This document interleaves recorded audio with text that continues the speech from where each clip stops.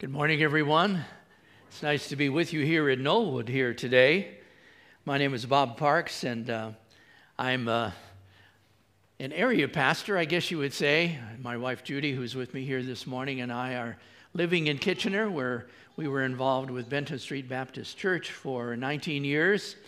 But we've been away from the ministry there, doing interim ministries in various places, which included Stony Creek Baptist Church, just up the way a few years back, and most recently Pineland Baptist Church in Burlington, where Pastor Nate was serving for a number of years. So we have a number of interconnections. I was thinking this morning, the last time I was here at Knollwood was at the time when Pastor Nate was being installed. And that's been, about 3 years ago or something along that line. So it's wonderful to be here at Knollwood. And I offer my belated congratulations to you on your 80th anniversary of the church's ministry. And I'm aware of the fact that God has given you a rich history of pastors and leadership and ministry in this community. So I'm just delighted to be able to be here for this morning's service at Pastor Nate's invitation. I'm aware, and maybe some of you are as well, that Pastor Nate and Steph are in Goderich this morning at Calvary Baptist Church, where Steph's 91-year-old grandmother is being baptized today. And that's a wonderful thing to contemplate, that someone of that age, who had been raised Catholic and lived Catholic for a long, long time, but attended that church, I think, with a younger relative, and has come to true personal faith in Christ and wanted to declare that faith in baptism. And that's what discipleship really requires, doesn't it? As Jesus said to those early disciples, those 12 that he trained, he said that you are to go into all the world and preach the gospel to everyone, and you are to baptize in the name of the Father, the Son, and the Holy Spirit, and teach them to observe everything I've commanded you. So baptism is a very important step of discipleship. I would say to anyone here this morning, if you consider yourself to be a disciple of Jesus, then one of the most basic steps that you need to take is to follow him in baptism. Many of you have done that, some of us years and years ago. I know I was 10 years of age when I followed the Lord in that way, and it's given me all these remaining years, the last years of my life, to follow and serve him as his disciple. I'd like to talk about your discipleship and what Jesus wants you to know from his teaching today. So if you have your Bible in hand, I want you to open it up, if you would, to the Gospel of Mark and chapter 6. We're going to be reading some verses that are familiar to many of us. We often call this the feeding of the 5,000, which is actually a bit of a misnomer because there were many more than 5,000 that were there for that occasion. The feeding of the multitude might be a better way to explain it, but we're not going to stop there at that point. We're going to keep going and read the next section as well, because it's very much related to that. So let's read the Word of God together. I'm going to read, you follow. I'm reading from the English Standard Version. You follow in whatever version you have along with you this morning, beginning with verse 30 of Mark chapter 6. The scriptures say, the apostles returned to Jesus and told him all that they had done and taught. And he said to them, come away by yourselves to a desolate place and rest a while. For many were coming and going, and they had no leisure even to eat. And they went away in the boat to a desolate place by themselves. Now many saw them going and recognized them, and they ran there on foot from all the towns and got there ahead of them. When he went ashore, he saw a great crowd, and he had compassion on them, because they were like sheep without a shepherd. And he began to teach them many things. And when it grew late, his disciples came to him and said, this is a desolate place, and the hour is now late. Send them away to go into the surrounding countryside and villages and buy themselves something to eat. But he answered them, you give them something to eat. And they said to him, shall we go and buy 200 denarii worth of bread and give it to them to eat? And he said to them, how many loaves do you have? Go and see. And when they had found out, they said, 5 and 2 fish. And then he commanded them all to sit down in groups on the green grass. So they sat down in groups by hundreds and by fifties. And taking the 5 loaves and the 2 fish, he looked up to heaven and said a blessing, and broke the loaves and gave them to the disciples to set before the people. And he divided the 2 fish among them all. And they all ate and were satisfied. And they took up 12 baskets full of broken pieces and of the fish. And those who ate the loaves were 5,000 men.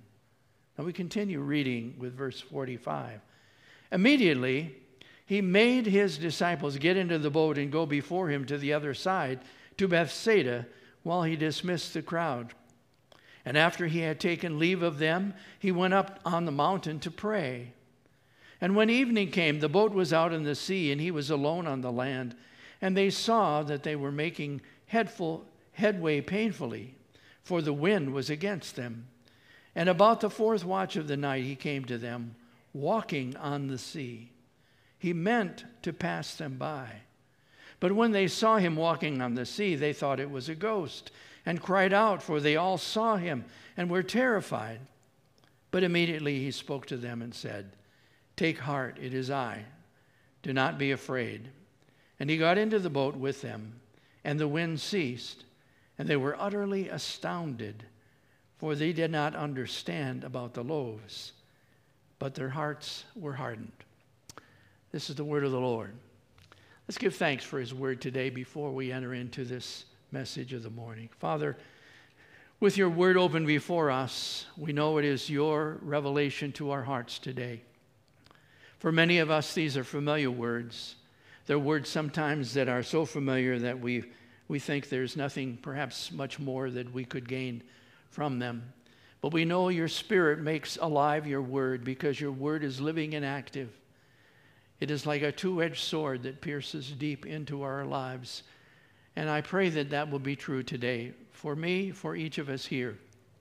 As we look to your word, we ask that your Holy Spirit would make it come alive in our hearing. And may our hearts be open to receiving it and obeying it. We pray in Christ's name. Amen. Did you notice anything unusual when we read this passage today?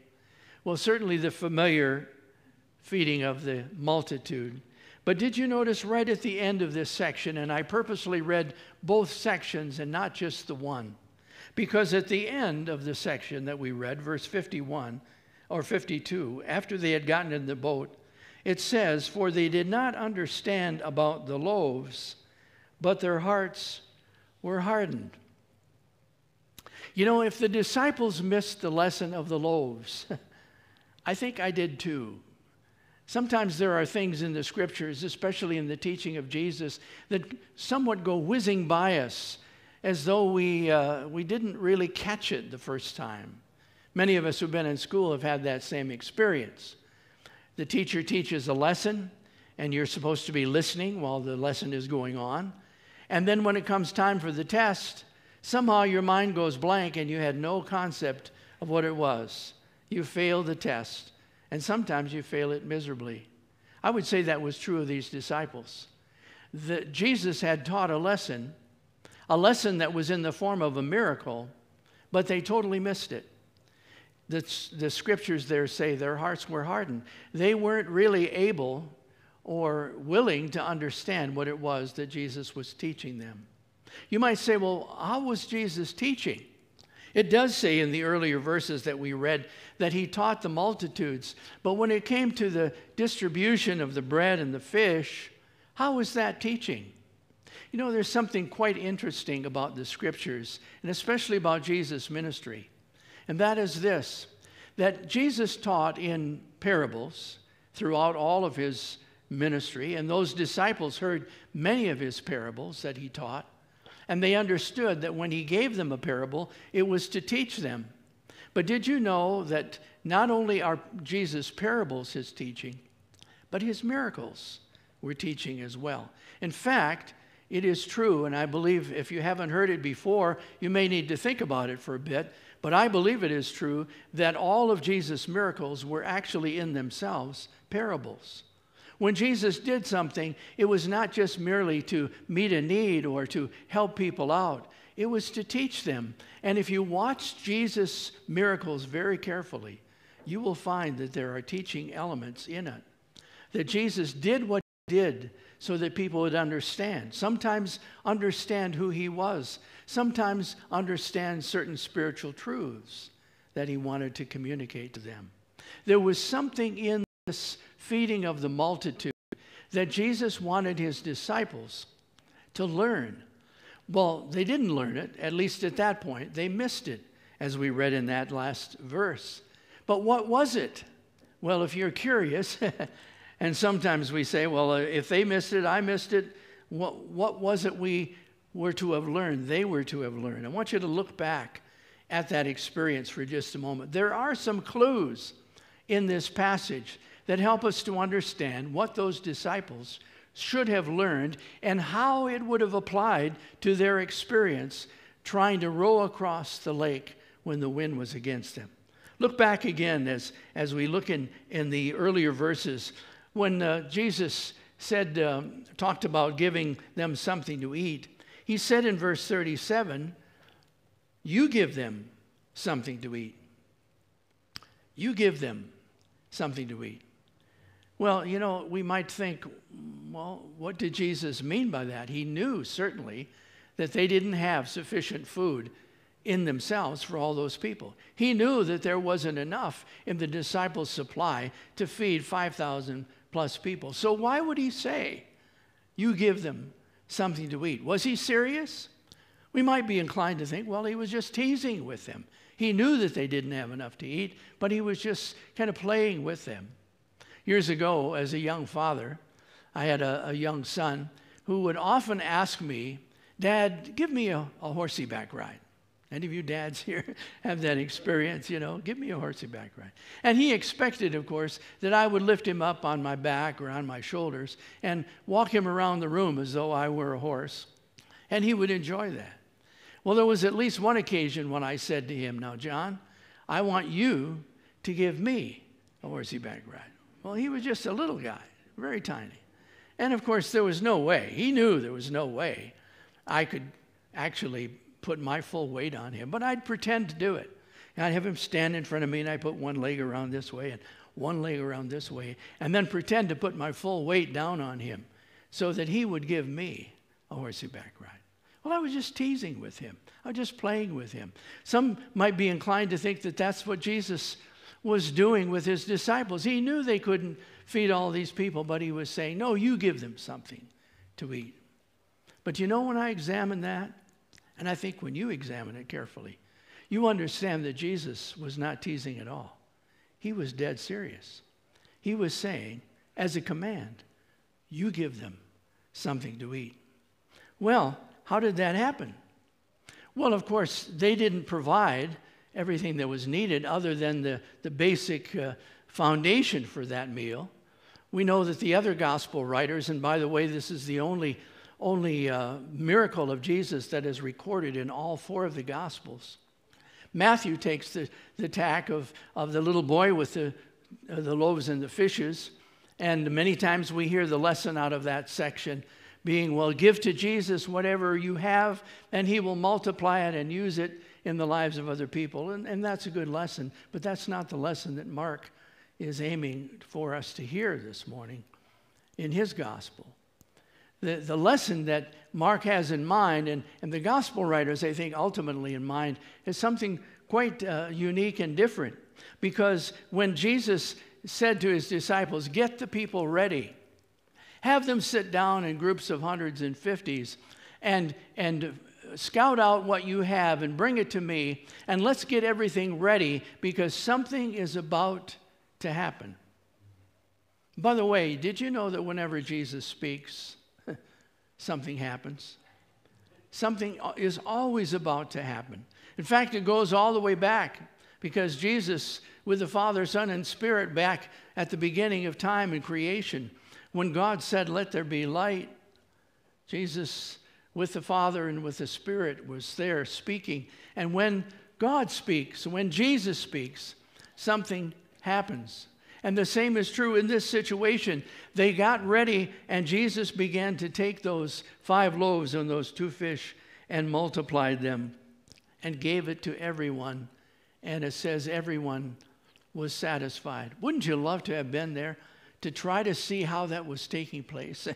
How did that happen? How did Jesus actually multiply that? Did it just somehow, once one loaf left his hand, another one would appear? Or when one fish was passed out, another fish or more? How did that work? Well, we only know that Jesus, who was the presence of God in the flesh, was able to multiply what was given to him.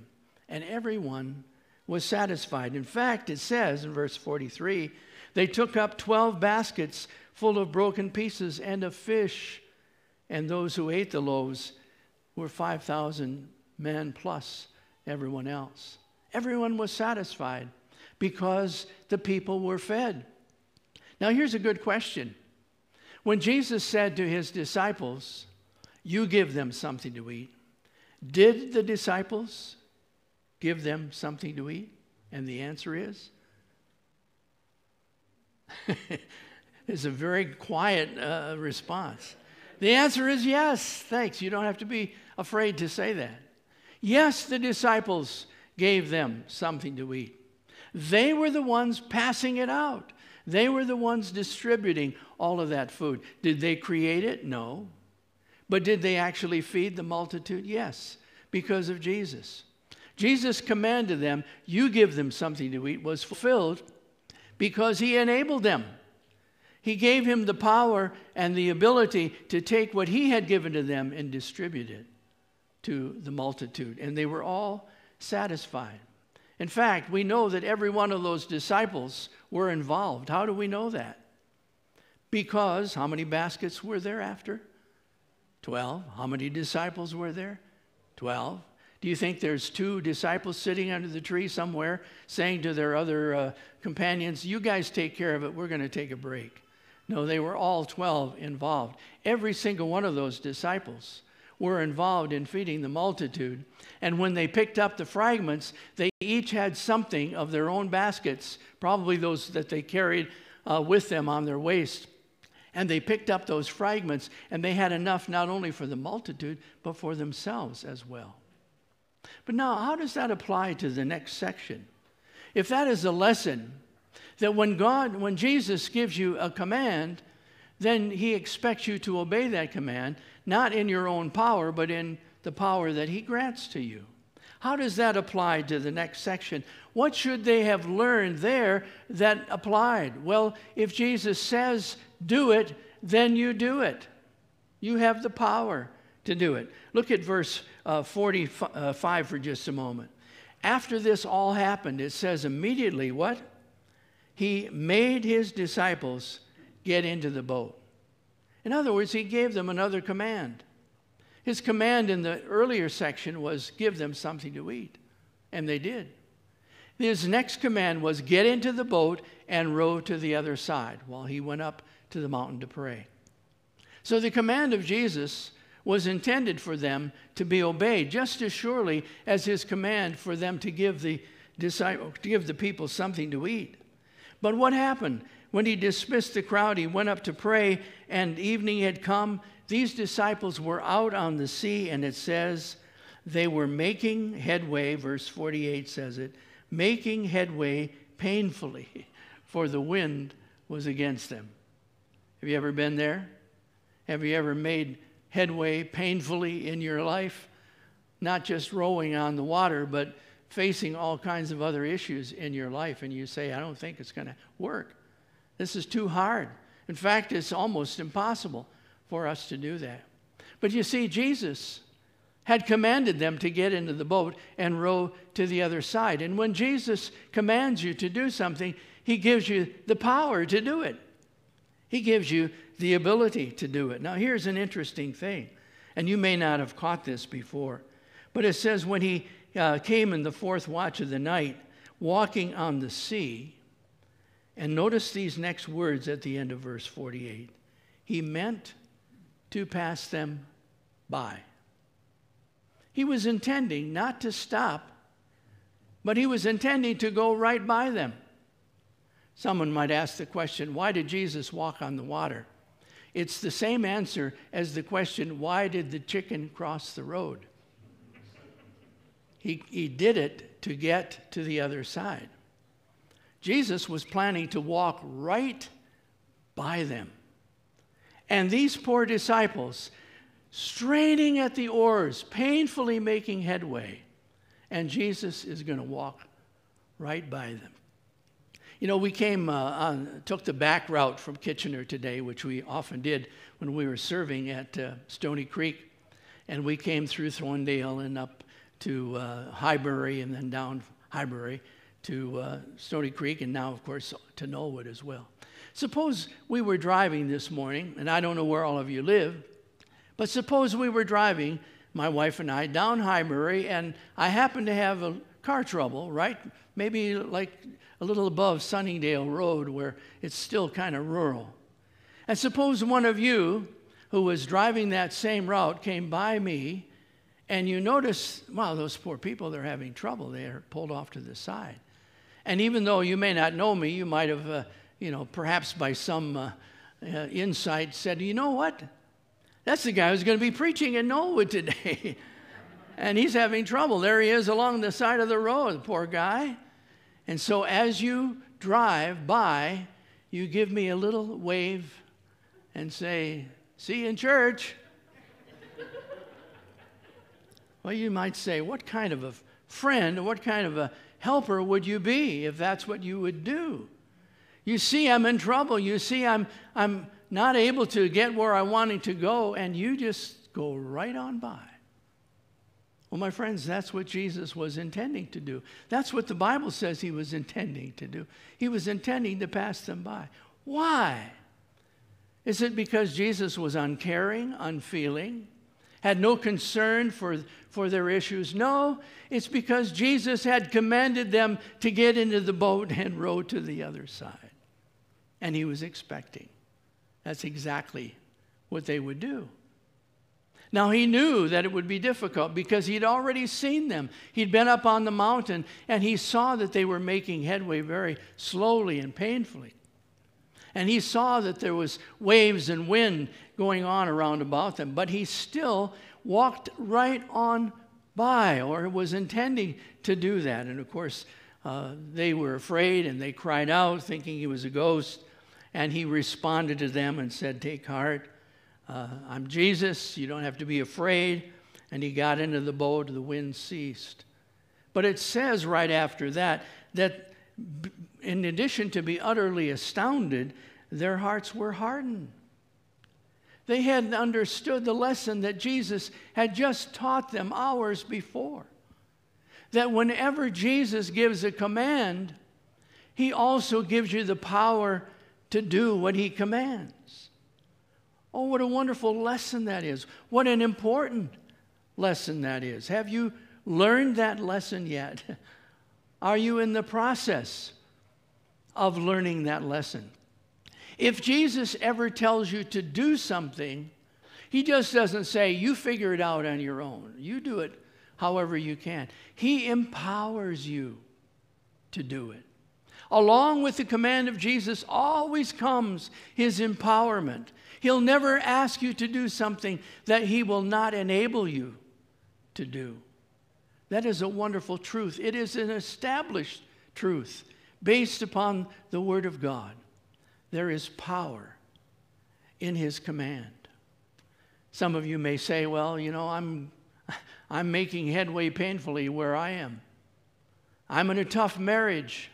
I don't know if I can stick it out. I don't know. I didn't sign up for all of this. I don't know if I can make it. Did God lead you in that marriage? Did you hear his voice? Did he direct your steps to make those commitments to one another? If so, and you would say, yes, he did, then there's power in his command.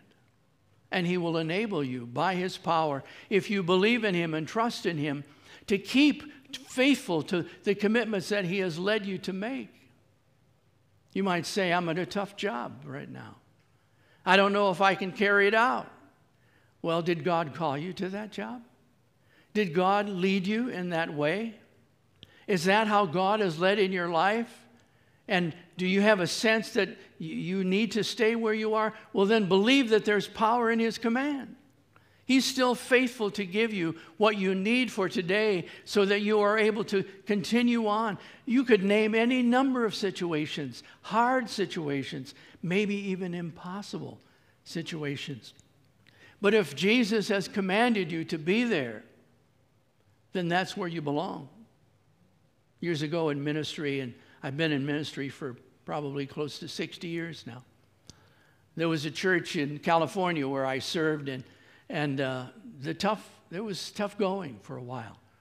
I was associate pastor. The senior pastor had left, and the church asked me to fill in for a couple of years as the acting senior pastor. And there was all kinds of differences within the church, and people were dissatisfied, and they were restless, and they didn't know which direction they wanted to go, and you had people feeling this way and that way, and I felt like I was in the middle of a sandwich. And I said, Lord, I don't like it here. I don't like being in that position.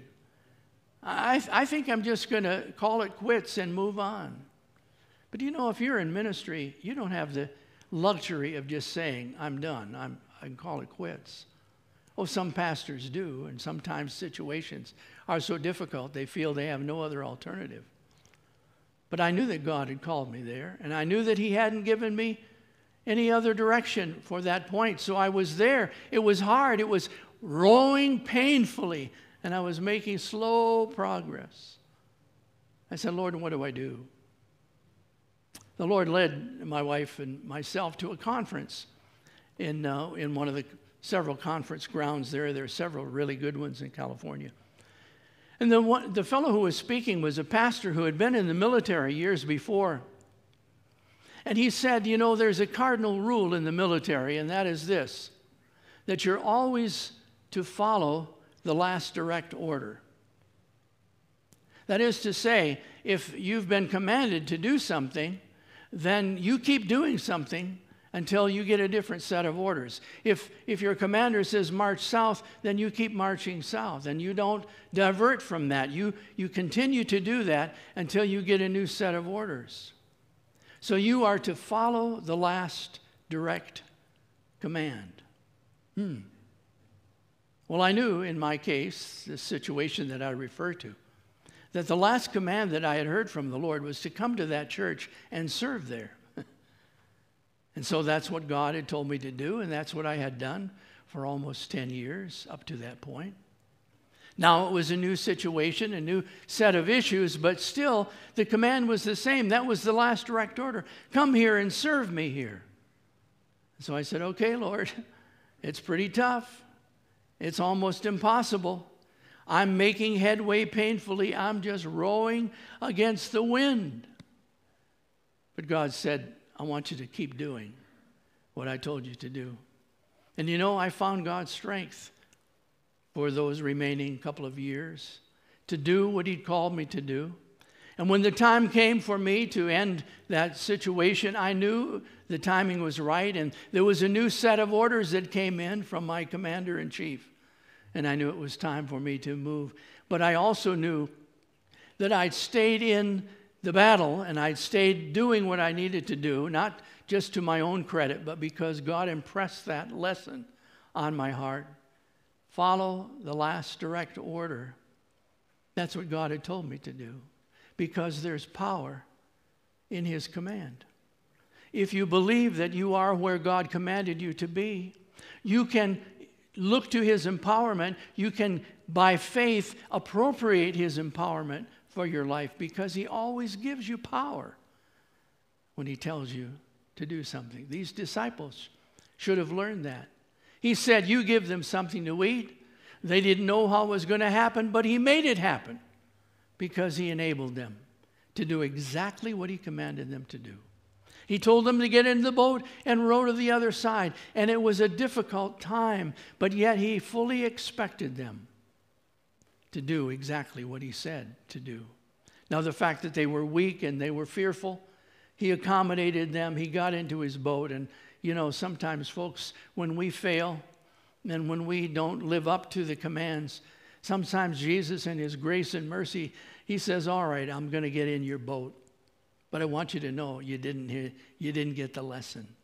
So think back and understand what you should have learned. Friends, I don't know where you are today in your life. You know where you're having difficulties in obeying the command of God. But I assure you today, on the basis of the authority of the Word of God, whatever he has commanded you to do, whatever he has called you to do, he is enabling you to do. And if you will believe him, if you will trust in his command and reach out and get from his hand what he is giving you to fulfill his call in your life, you will find that you are able to do what he's commanded you. Not because you have all power in yourself, but because there's power in his command. Thank you, Father, for this wonderful truth. You know the hearts of every person here in this room and those listening online. You know where we have sensed a need in our life, thinking, I don't think I can do this. I don't think I can make it. Oh, may we believe in the lesson that you taught those early disciples, that when you make a command, you give the empowerment to fulfill it. Help us each one to appropriate that in our lives today for the glory of your name. We pray in the name of Jesus, our Savior. God's people say together, amen. Amen. Thank you.